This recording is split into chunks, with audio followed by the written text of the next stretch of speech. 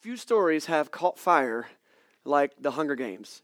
I mean, have you read the books? I'm a reader. I'm an avid reader. I love reading, but I don't think I've ever read a series of books as quickly as I read The Hunger Games. There's 3 of them. I read all 3 of them, I think, in like 7 days, which for some people, that's like, it took you a whole day to read a book? I read 2 a day. Like, that's good for you. But for me, like, I don't move at that pace, but I was on the edge of my seat the whole time. I was up till like 1 or 2 o'clock in the morning, multiple nights. I got to finish this story, and it felt so silly because it's narrated from a 16-year-old girl's perspective, and I'm like, why am I so into this story? But it's an epic story, and it's like the scale of it is huge. Of course, the books were made into, I think, 4 movies, and they have really done a great job. If you haven't seen them, check them out. I will say that they're fairly violent, and I know a lot of our kids come into this main service, and so, of course, it's every parent's perspective to decide which movies your children should watch. But I will tell you that they might not be kid-friendly, mostly because they're really violent, and the main characters are kids, and like some violent things happen to the kids. But it shows you the picture of a world that maybe you haven't imagined. Like I said, the story itself follows a 16-year-old girl. Her name is Katniss Everdeen. America, as we know it, is no more. But on the continent where we are now, there is a new world, I believe called Pan Am, and it's separated into several districts. And in each district, the people there are responsible for producing a certain natural resource, and that's like their whole livelihood. So those districts are living in the fear of the capital district, which is all the way in the west. And this capital district, man, these people, it's like Hollywood on steroids. I mean, it's the whole society there in the capital district is all about pleasure and entertainment and spending millions of dollars just to make myself happy and fashion, and it's ridiculous. The people in the other districts are oppressed, and they're living in fear, and they're living in poverty, and they can't speak up, and they have no voice of their own. These 12 districts have this annual event. It's called the Hunger Games. The Hunger Games is solely for the entertainment of the capital district. It actually serves 2 purposes that I'll get to in a second, but the main thing that it does is it keeps people entertained. And this is kind of how Hunger Games works, okay? There's these 12 districts, and each one is responsible each year for sending 2 competitors for this game. The competitors are called tributes, a boy and a girl between the ages of 12 and 18.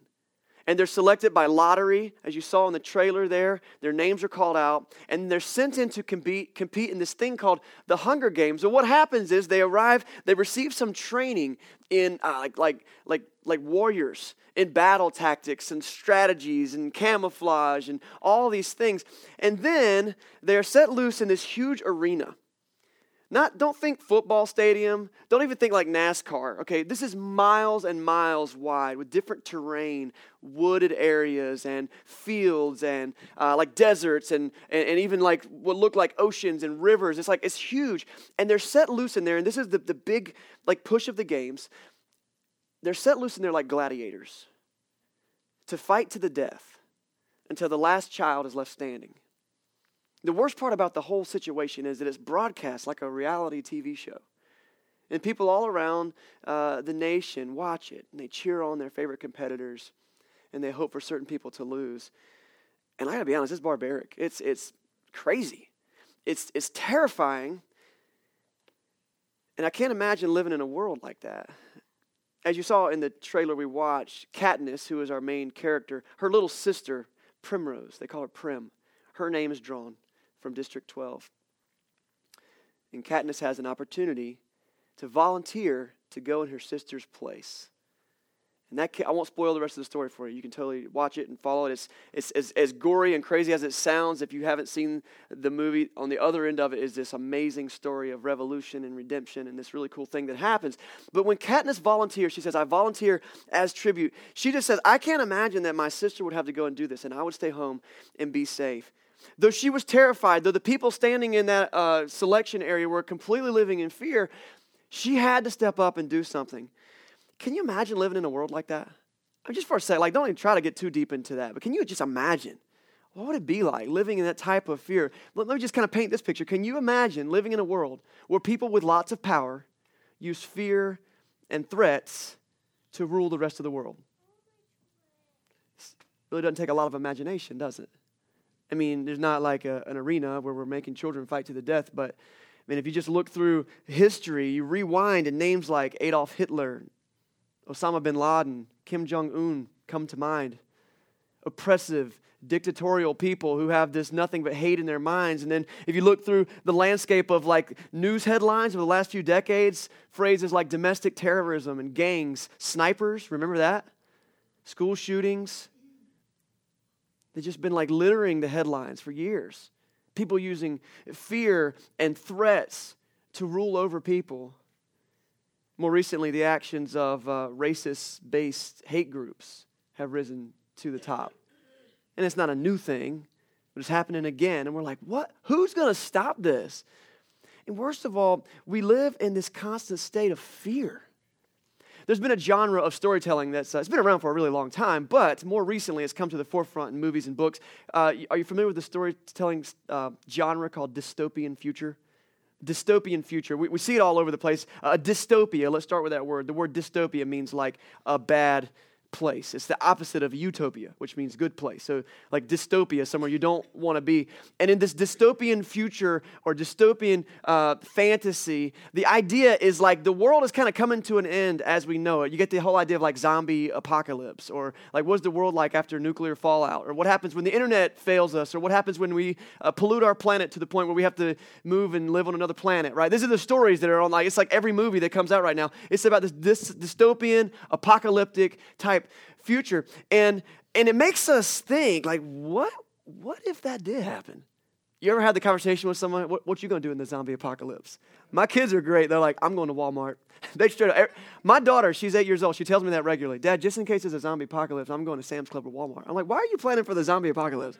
I got you, girl. But apparently that's not good enough. She needs to know how to get to Walmart. She's like, there's ammo, there's food, there's beds, like clean socks. Like, it's all there.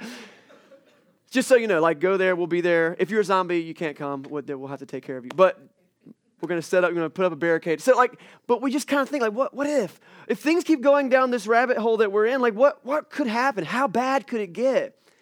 And the worst part about all of this is that it feeds on one of our most, like, primal emotions. You know what that is? You all have it? Fear. It's considered one of the most basic responses we can have to something. Fear. Sometimes it begins when we're babies, things that we're scared of. Fear.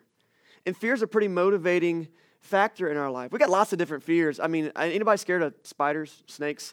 Yeah, don't be shy. Like, I mean, it's like we got fear, and there's a lot of fears that are unreasonable. Like, I mean, I see people freak out about these. You see these big, like, water bugs that come into your house. They're like this big, and like they really should be arrested for breaking and entering. These big water bugs, and at my house, there's like a constant like, ah! And then they think I'm the ruthless murderer who's supposed to come in and like kill all the water bugs in the world. I'm like, there's 17 more where this one came from. Let's not make them mad. Like, let's just let them be. But some fears are warranted, and some are probably crazy. And the worst part about fear, and as I've been thinking about this week, one of the worst parts about fear is that what it causes us to miss out on. Like a fear, maybe a reasonable fear of a venomous snake or something, but a fear of that might help us miss the opportunity of like taking a very beautiful walk in a trail, you know, in the mountains or something. Like, but I can't do it. I'm scared of snakes. I won't get in that water. What if there's alligators, right? You don't go in the ocean. Yeah, you know what? Sharks live in the ocean. That's their house, right? But these fears make us miss out. A fear of heights might make you miss out on like a beautiful view off a mountaintop or off of a tower or top of a building or something. And then there's more important things, maybe a fear of conversations or relationships. It might make you miss out on like a really important relation. You could have a best friend. Could find a spouse in this situation, but like I can't talk to people. I've been burned in the past. And this fear, it keeps us from something beautiful. Most importantly, the fear in its basic form has the potential to keep us from missing out on living and trusting in the promises of God. Because let's be honest, fear erodes our ability to do what? Trust. And if we can't trust, it's impossible to please God. That's actually a part of a scripture. You got to be able to trust God. The word is faith there. Fear can be damaging, and it can be crippling, and what do we do? And how do we overcome it? The dystopian future stories like Hunger Games are not so far removed from the world that we actually live in. And so often I just, I kiss my kids goodnight and I pray for them, and then I just have this moment. And I try to live in a place of trust and a place of courage, but man, I have these moments where I'm like, man, why did we bring these kids into this world? Can we get an island somewhere? Like me and 5 of my best friends, and let's just go have an island, and then we'll make rules where no one else can come on the island, and then that would make a great TV show probably. But that's not real life. We live in a world where bad things happen, and so that's the topic I want to jump into this morning. There's a lot of places we could go with Hunger Games, but I think one of this thing, in the world, look at the headlines, look at the things that are happening in this world. What do we do? What do we do? Should we stick our head under a rock? Should we hide in a closet with a double-barrel shotgun? Like what do we do? Both of those sound like reasonable options, but I want to present a third and more viable option this morning as we get into God's Word. What does it mean to trust God in a world that is so easy to be afraid of? Each week we love to look to the Bible for the answers to life's most important questions. And so if you've got a Bible this morning, go ahead and break that thing out. We have some scattered among some of the seats, I believe. So if you didn't bring one with you, feel free to find one of those or use your phone. And if you don't have a Bible of your own, we want you to have a good readable version of the Bible. So we have free ones, some here. I think there's some out by the coffee area. Grab one before you leave. In fact, just take one. If it's sitting on the table and it's a Bible, make sure it doesn't have somebody else's name in it. But we want you to have a good readable Bible. And we're going to be in the book of Matthew today in chapter 14. Matthew is in the New Testament of the Bible, which is that last third portion of our English Bibles. And Matthew is one of the 4 biographies of Jesus' life. There's Matthew, Mark, Luke, and John. These are all stories about the life of Jesus and his teachings. So we're in the book of Matthew this morning, chapter 14. I'll say it again in a second in case you need to be reminded. But the book of Matthew, we're going to find Jesus in a place where he's done something really cool just a minute ago, and he's about to do something else really cool in just a minute. But we're right in the middle of these 2 moments. The really cool thing he had done just a minute ago was actually the day before. He had just taken a little boy's lunchbox with 5 loaves of bread and 2 fish in it. And he had multiplied that little lunch to feed thousands of people. That is incredible. My wife does something similar to that with leftovers, but I don't think it's the same level. That's just creative thriftiness. Jesus did a miracle. Okay, he creates matter. He feeds people and it sustains them, and there's leftovers, which is awesome, which then my wife could work with that. But this is an amazing thing. And so the apostles, the disciples, these are Jesus' closest followers. They just seen all that, this huge faith-building moment. Man, this guy is something else. And they're riding the wave of that really cool moment. And where we find them, they're in a boat. Okay, and there's a couple moments in the Bible where the disciples are in a boat, and they're all really cool moments. And they're in this place called the Sea of Galilee. So imagine a really, really big lake, okay? And so they're kind of in this boat, and they're going from point A on this side of the lake, and they're just kind of going over to another place where Jesus said, hey, let's meet over there, and we're gonna be together over there. Jesus wasn't with them at the moment, and I don't know if the disciples maybe didn't know exactly where he had gone. He didn't exactly tell them where they had gone. The author fills us in, says that Jesus had actually gone up onto a hillside, kind of a mountaintop, to pray. He wanted to get away. He had just done a really big miracle, and like parents, if you've ever done a miracle, you just got to get away from your kids for a minute, right? You just got to get away, and Jesus gets away, and he just prays, and he's getting himself centered. A really cool part of the narrative, though, is that while Jesus is sitting on this hilltop, he can actually see the Sea of Galilee. And so right across the way, he can actually see his disciples in this boat, which is where we pick up. It's in the middle of the night because this whole festivities with the food went way into the early morning. It's dark. Matthew chapter 14, starting at verse 24. Let's pick up. It says, and the boat was already a considerable distance from the land, buffeted by the waves because the wind was against it. Shortly before dawn, Jesus went out to them. Listen to this. It's in English, and it means what it says. Walking on the lake. Not walking around the lake, not swimming through the lake. It says, and it means walking on the lake. You heard that right. I think the concept or the phrase, so-and-so walks on water, and or maybe Jesus walked on water. That's like a phrase we use, and it means that someone's got really big powers and they can take care of some stuff. But it's not just a figure of speech. If you've never read the story where Jesus actually walked on water, this is it, and it actually happened. Jesus defies physics here, which, by the way, physics say people can't walk on water. I think Isaac Newton said that, okay? And but this is real deal. He is defying physics. He's walking on the surface of a lake. And he walks out. There's kind of this storm. It says that the sea was buffeting the boat, and it's being shaken around. And the men in the boat were just kind of getting a little bit nervous. These are career fishermen, many of them. They've been on the water a lot. I don't imagine they're super nervous just yet, but Jesus says it goes out to meet him. So verse 26, this is where it gets crazy.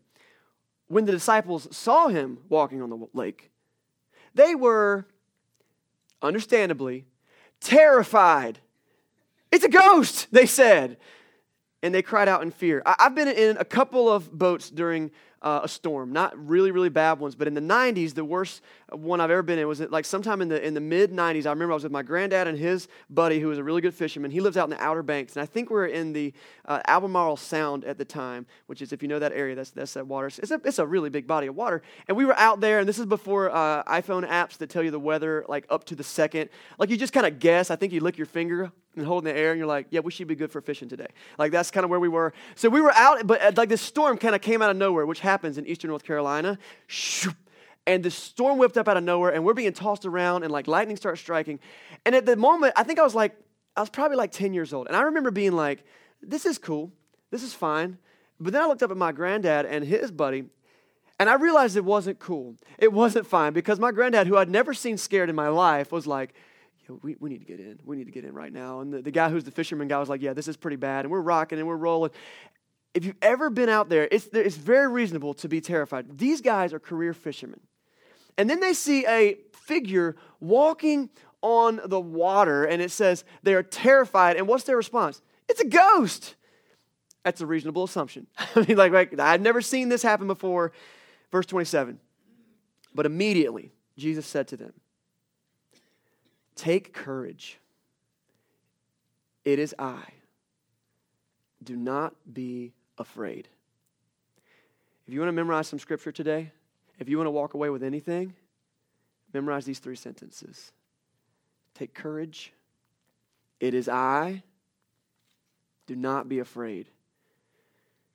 Fear often happens without much forethought. Like if someone jumps out at you from a dark corner, you normally don't take the time to go, should I scream like a little girl and wet my pants right now? No, you're just like, ah! Oop, it just happens. It just Fear is normally it's just a response. And I don't care how big and burly of a man you are or how tough of a lady you are. If someone catches you off guard just right, you might scream, you might punch them, but you don't think about it. It just happens. This fear, many times, it's just a reaction. And there's this time, it was not long after the time in the boat, I think. It was around the same time in my life. I remember this happened to me. I was in my house. It was late at night. My mom and dad had thought I had gone to bed or that I was asleep. They knew I was supposed to be asleep at least. My mom had gone downstairs to fix herself some Diet Coke. It's funny that I remember that it was Diet Coke, but I do. And I had gunned down, and I was like, I'm going to scare Mom. So I come down, and I sneak into like a little corner right by the staircase, and my mom's coming out of the kitchen, doo-doo-doo, and I'm like, ah! And she's like, ah! And then I'm like, ah! And then she throws her Coke on me, and then she starts laughing, and I start crying, and she's hugging me, and she's like, I'm like, no, no, no. And my dad comes out like, what is happening? And there I am crying, and mom's laughing, and she's hugging me, and I'm covered in Diet Coke. Like, fear is just a response. Like, we just, and it just happens. Halloween's coming around, and that's like, we get a lot of fun out of it. Fear just happens. But there's something else that goes on here. Jesus gives these people something else, another option. He says, take courage. It is I. Don't be afraid. His first phrase is, take courage. Fear is often a response. Courage is a choice. Can you be scared and still have courage? I don't think that you can have courage without being scared. Otherwise, it's just called a normal day. Courage is a choice. Built on something, decided for some reason. But courage is a choice, and Jesus says this, take courage. Grab a hold of your fear and look it in the eye and make a decision not to let it rule you. The great scholarly source, Wikipedia, gives us this. Courage, also called bravery or valor, is the choice and willingness to confront agony, pain, danger, uncertainty, or intimidation. Physical courage is bravery in the face of physical pain or hardship or threat of death. And then there's something called moral courage. It says moral courage is the ability to act rightly in the face of opposition, shame, scandal, discouragement, or personal loss. You get that? Like, courage is a choice. I'm going to look it in the eye. I'm going to do what I believe is the best thing. And then Jesus, in these tiny little sentences, 3 of them, he gives us a lesson. What should we do? What can we do in the face of a world full of fear? Take courage. It is I. Do not be afraid. The world is a dangerous place. Stuff's blowing up all over the place. There's people doing stuff. It could happen anywhere. What do I do? What do I do? Take courage. It is I. Do not be afraid. Okay, all right. But I don't know if we're going to make it financially this month. Like, things are tight, and I got laid off my job, and this and this and this, and I'm not sure. Take courage. It is I. Do not be afraid. What's happening in our nation right now? What's going on? Take courage. It is I. Do not be afraid. The world of the Hunger Games is a scary place. About as scary as I could imagine. And there's a moment in the story where the character Katniss does this. We see it. She takes courage. Her sister is put on the chopping block, essentially. She had no chance. There are these people in the story called careers, and the careers are the people who, they actually spend their whole life training for the Hunger Games. And so then there's the other people who aren't career tributes, and so like they're toast. Like, they're not going to make it. Primrose is one of those. Do you think her big sister Katniss was scared? Oh, you see it in the clip. The actress does a fantastic job of portraying how terrified she is, but she's like, I can't just let this happen. In a courageous moment, she says, I volunteer as tribute. Where does fear come from? We all wrestle with it. I don't know. I'm not a psychologist. You can go ask your therapist where it comes from. But I got some ideas and some experience like the rest of us. And I think at its core, fear sometimes is just a reaction. But I think on a larger scale, fear is often learned, isn't it? It's the hot stove thing. You know the hot stove thing? Like, you let a kid touch a hot stove, they won't touch it again. By the way, that's my number 1 parenting rule. All right, go ahead. I'm going to give you a leash long enough to hang yourself, whatever it is. Like, go out and touch the hot stove. I told you not to touch it, but if you want to see what it feels like, touch it. My son's laughing because he knows it's true.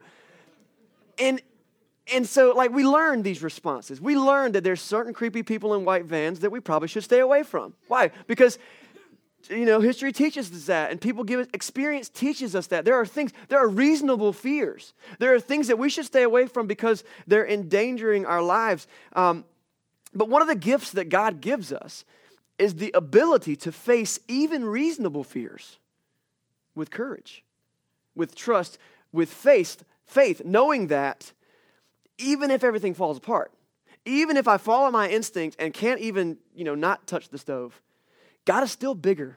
God is still more powerful. God is still able to see me through. I think the idea is not that we should just trust God and like jump into the deep end of the pool and be like, I can't swim, but God's going to save me, because that's foolishness.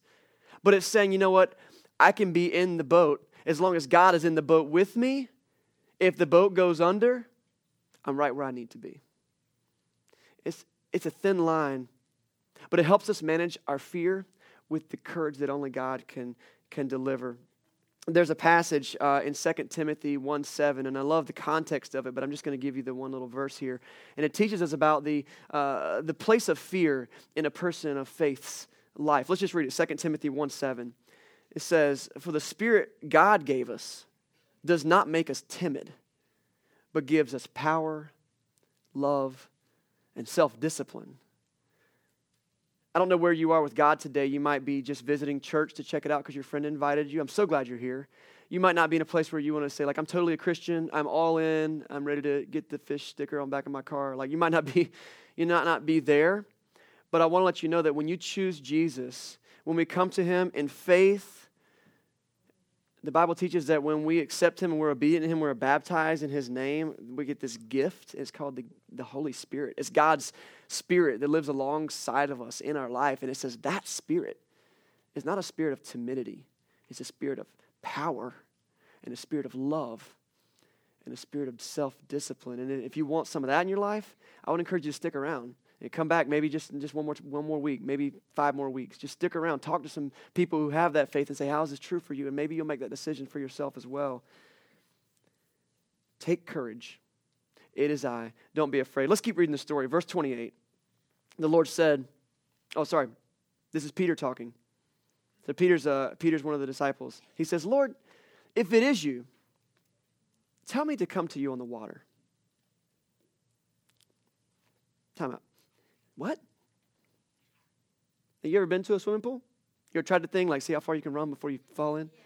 Like, okay. I just want to make sure we're all on the same page here. This is what Peter says. Like, if it's you, Jesus has just multiplied fish and bread. That's pretty awesome. He's done some other pretty cool. He made water into wine. That was pretty cool.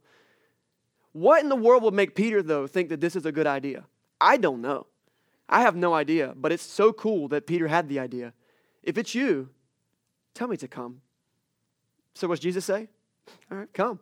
Because, it's me. It is me. Then Peter got out of the boat. And he walked on the water. And he came towards Jesus. I just want to sit in this moment for a minute. Because if you've read this story before, you know it doesn't last long. But I want to give credit where credit's due right here for just a moment. This story goes by way too fast. I wish that there was like an interview portion with Peter, like in the extra features part on the DVD. And, we're sitting with Peter, like, what was it like walking on the water? Like, was it warm under your feet? Like, could you still feel the wind? Were you in like some sort of like Jesus cocoon? When you made eye contact with Jesus, were there angels? And how long did it last for you? Like, in the writing, it looks like it goes by really fast. But did it seem, you have these moments like it felt like I was there for an hour. Like, what was it like for you? We don't have any of that, but sometimes we're in these places with Jesus and then something else happens and we're really quick to move on.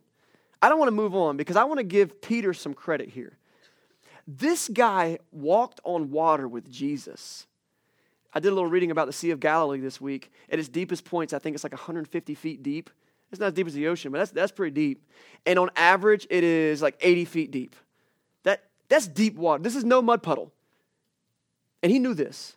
He's a fisherman. He grew up right around the corner. If it's you, tell me to come. Come. All right. Wow. That's the story as it goes. And it's incredible. But it doesn't take long, and it doesn't last long. Verse 30 moves on in the story. But talking about Peter, when Peter saw the wind, he was afraid. And he began to sink. And he cried out, Lord, save me. And immediately Jesus reached out his hand and he caught him.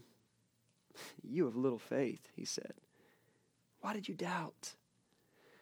I've taught this story many times, and when I get to this part, I often think, like, what was he really thinking about Peter? I help coach my son's football team right now, and we're really proud of these boys. But then they mess up on a play, and we're like, you should have done this, you should have done that. But like deep down inside, we're still dads, and we're like, yeah, but that play you did before, whoo, that was sweet. And later we tell them. In this moment, there's a coaching thing happening with Peter. Jesus says, why didn't you trust me? You have little faith. Why did you doubt? But I wonder if there's also a big part of Jesus' heart going, yeah, boy. Oh, you're not there yet, but you're going to get there. You're going to get there. You're the only one who stepped out. You're the only one who called on me. And then he does this thing. He draws this direct connection between Peter's faith and his ability to walk on water. This doesn't naturally connect for me. Maybe it does for you. But like, I got faith. I don't think that means I should be able to walk on water. You see? Like, that's weird. But Jesus directly connects the two. I don't think that at all that Jesus is saying, it's my goal for all of you to walk on water. Obviously, that's not true. But I do think it says a lot about what we are capable of if we put our trust fully in God. If we know that greater is He that is in me than he that is in the world, if we know that God is able to do immeasurably more than we could ever ask or imagine, both of those are scriptures, then we can begin to think, whatever I'm dealing with, whatever I'm scared of, Lord, if that's you, tell me to come. Of course, Jesus is saying, come. And we can step out in it, and we can know, I can walk through this. Verse 32, it wraps up the story in a fitting way. Verse 32 says, and when they climbed into the boat, you ever climbed into a boat from the water? I don't know, it's just kind of a funny moment. But I guess they were on top of the water. Maybe it was easier. When they climbed into the boat, it says the wind died down. Then those who were in the boat, listen, they worshiped him, Jesus, saying, truly, you are the Son of God. The world we live in is a super scary place. There's a lot of things that are, I don't like to get too metaphoric with the Bible. I don't think that the Bible is an allegory. I think that it's real stories. But I do see moments like this, and I could say something like, "What's the storm in your life?" Right? What's the wave you need to step out on? Whatever. Like there's a metaphor there, but the reality is, we live in a scary place. But God, who is the God of the universe, He is not scared. He's not scared of shootings, of racist hate groups. He's not scared of the president's Twitter account. It doesn't bother him. Not one bit. He's not scared of whatever it is that you're scared of. And He's already come to say, I'm getting in the boat with you. Let's do this together. You can trust me. Take courage. It is I. Do not be afraid. And so what do we do? What do we do? Well, how do I take courage? It's easier said than done. I think the key word, I've said it a bunch of times already, is faith. It's faith, and I'll be honest, faith is something that grows through your life. And we're all at different levels of faith. And you might look at somebody else and go, how are they dealing with that? I'm doing the exact same thing. I'm praying. I'm going to church. I got friends around. How come they're dealing with it so much better? Because faith is a growing process. What is faith? Faith is, there's a couple of like quick definitions and things to understand. Faith is knowing that God is who He says He is and that He will do what He's promised He will do. That's a big deal.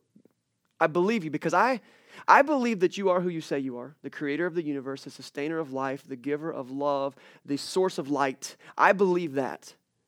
And that you will do what you promised you will do, which is you will never leave me or forsake me, which surely you will be with me till the ends of the age, which you will provide for me when I need it. And if I ask, you will give me what I need if I seek your kingdom first. Like these are believing that God is who He says He is and that He will do the things that He's promised He'll do. Faith is trusting that God has things under control even when I can't even conceive of how it could possibly work out. I'm someone who likes to see the end of the plan or at least the steps. And if you were with us over the summer when our church couldn't find a place to meet, you saw the week-by-week update of how we as a church leadership were like, we still don't know God's plan. We know He's going to provide for us. We don't know how He's going to do it. We don't know when it's going to happen. And that's faith. All right, God, we're just going to keep doing this. We're going to keep doing what you call us to do. And the biggest thing that I think we can learn from today is this, and I kind of hinted a second ago at it, that faith is a lot like a muscle. It's a lot like a muscle. Have you ever had to rehab a muscle after a bad injury? You might remember, I think it's been almost 4 years ago, I dislocated this shoulder. This shoulder was here. And a lot of you were there to see it. I did the manliest thing ever. I dislocated my shoulder while playing kickball at the church kickball tournament. That's manly. Guys, if you want to really get some bragging rights, that's how you do it. You just lay out in front of all your church family and just, anyway. But the worst part about that, it was bad. It was bad. But the worst part of the injury was the rehab. It lasted for months and months and months. And there was a time where I was like, man, I can't put my shoes on. I got to get my wife to help me take my shirt off sometimes. I'm stuck. My kids are like, Dad, are you okay? Rehabbing a muscle is hard. And the thing about rehabbing a muscle that I had to learn the hard way with this, it's about small steps and it's about persistence. Like it's a big deal at first to be able to do this. That's all I had at some point. I buttoned my own pants today. Let's throw a party. And there are a lot of people who have injured themselves, and some of you might be some of them. They're like, I give up on rehab, and then it's 15 years later, and you're like, but now I can't move my arms all the way. I can't do all this stuff. The rehab has got to be taken seriously, and then you got to celebrate the small steps, and step by step by step by step by step by step, I can do this. And I can swim, and I can do push-ups now and pull-ups, but let me tell you something. I still wake up most mornings thinking about how much I hate kickball because it leaves soreness. But faith is like that. It takes small steps, incremental steps, and I got to trust God this much right now. I want to trust Him that much, but I'm going to at least trust Him this much. And then you're like, well, that worked really well. I'm going to trust Him this much and this much. And step by step by step, I get closer and closer to understanding what it means to live in a life with no fear. But instead of living in that, I live in a life that's all about trusting God and His promises, knowing that He is who He says He is and that He will do what He's promised He will do. And before you know it, you're out of the pain. You're out of the fear. You're out of the brokenness. And you can move on. And you can do the best thing ever, which is enjoy the promises of God. Living a life that's all about giving Him glory. And knowing how to respond when the world gives you lemons. You don't make lemonade. You trust God. He makes lemonade. He's really good at it. Hunger Games. How did we get here? Hunger Games is a world, it's way different than the world we live in. It's a world with plenty of fear. And that we use this movie as an opportunity to talk about fear. I can't help but step into the most obvious picture from the Hunger Games movie. And it goes right along with dealing with our fear. The most obvious teaching point from this story is about Katniss's love for her sister. She loved her sister so much that she would do anything to keep her safe. She would do anything to give her the life that she hoped that she could have. And it won't spoil the details for you to know this, but that act of love and courage in the first movie, it sparks a rebellion that goes through the entire nation. And it all began with love. And it all began with sacrifice. The most commonly quoted scripture in the whole Bible, perhaps, is John 3:16. You might have seen it on a poster at a football game. You know what it says? That God loved the world so much that he gave his one and only Son so that anyone who believes in him won't die spiritually, won't be separated from God because of their sin, but instead will have eternal life. Jesus says, I volunteer as tribute. I'll go in your place. And because of that, you can take courage because it's me. Don't be afraid. It is I. Take courage. I look at the world we live in and I got to give you guys some props. This is the coolest part about what church is all about. Jesus came and did that amazing thing for us. He gave us a way that we could escape fear, live in faith, but then he says, you go into the world. Shine my light. Tell people about it. Tell them that they don't have to be afraid. Tell them that you don't have to react with riots and protests. But instead, you can react by loving people where they are. You can go to their jobs and to their places of employment and to your next door neighbor. And you can find the people that are hurting and the people that are broken. And you can say, listen, take courage. It is I. Do not be afraid. Let me tell you about Jesus. He's the hope of the world. And he's not afraid. Let me pray for us in our city this morning. Let's pray. God, we love you. You're truly good.